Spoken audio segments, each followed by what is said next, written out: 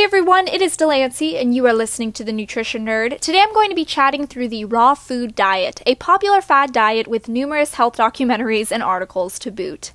So it is a common misconception right off the bat about a raw food diet that it can only apply to vegans, when there are actually 4 broad types of raw food diets.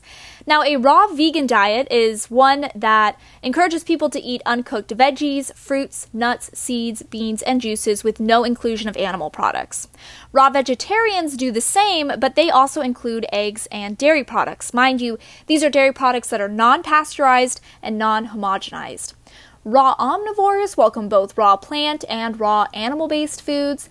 And then a lesser-known, smaller group are the raw carnivores, people who only eat raw meat. Those following a raw food diet are not allowed to eat any cooked or processed foods.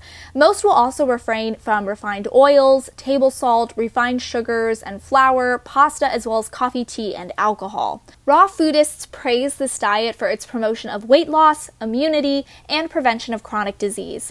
And there are numerous documentaries out there that will argue the harmful effects of cooking and processing one's food. They argue that heat destroys essential food enzymes, and if you follow the evolutionary trail far back enough, we are actually meant to be eating raw foods. Now, needless to say, there are a lot of holes in the scientific research here.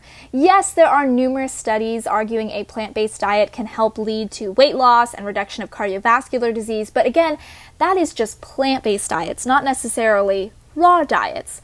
Plus, others would argue that the human body has actually evolved to prefer cooked foods. Overall, I personally don't think this is a diet you need to pick up anytime soon. There are numerous foods out there that are actually really risky to eat raw. Plus, a strict raw diet can lead to some digestive issues later on.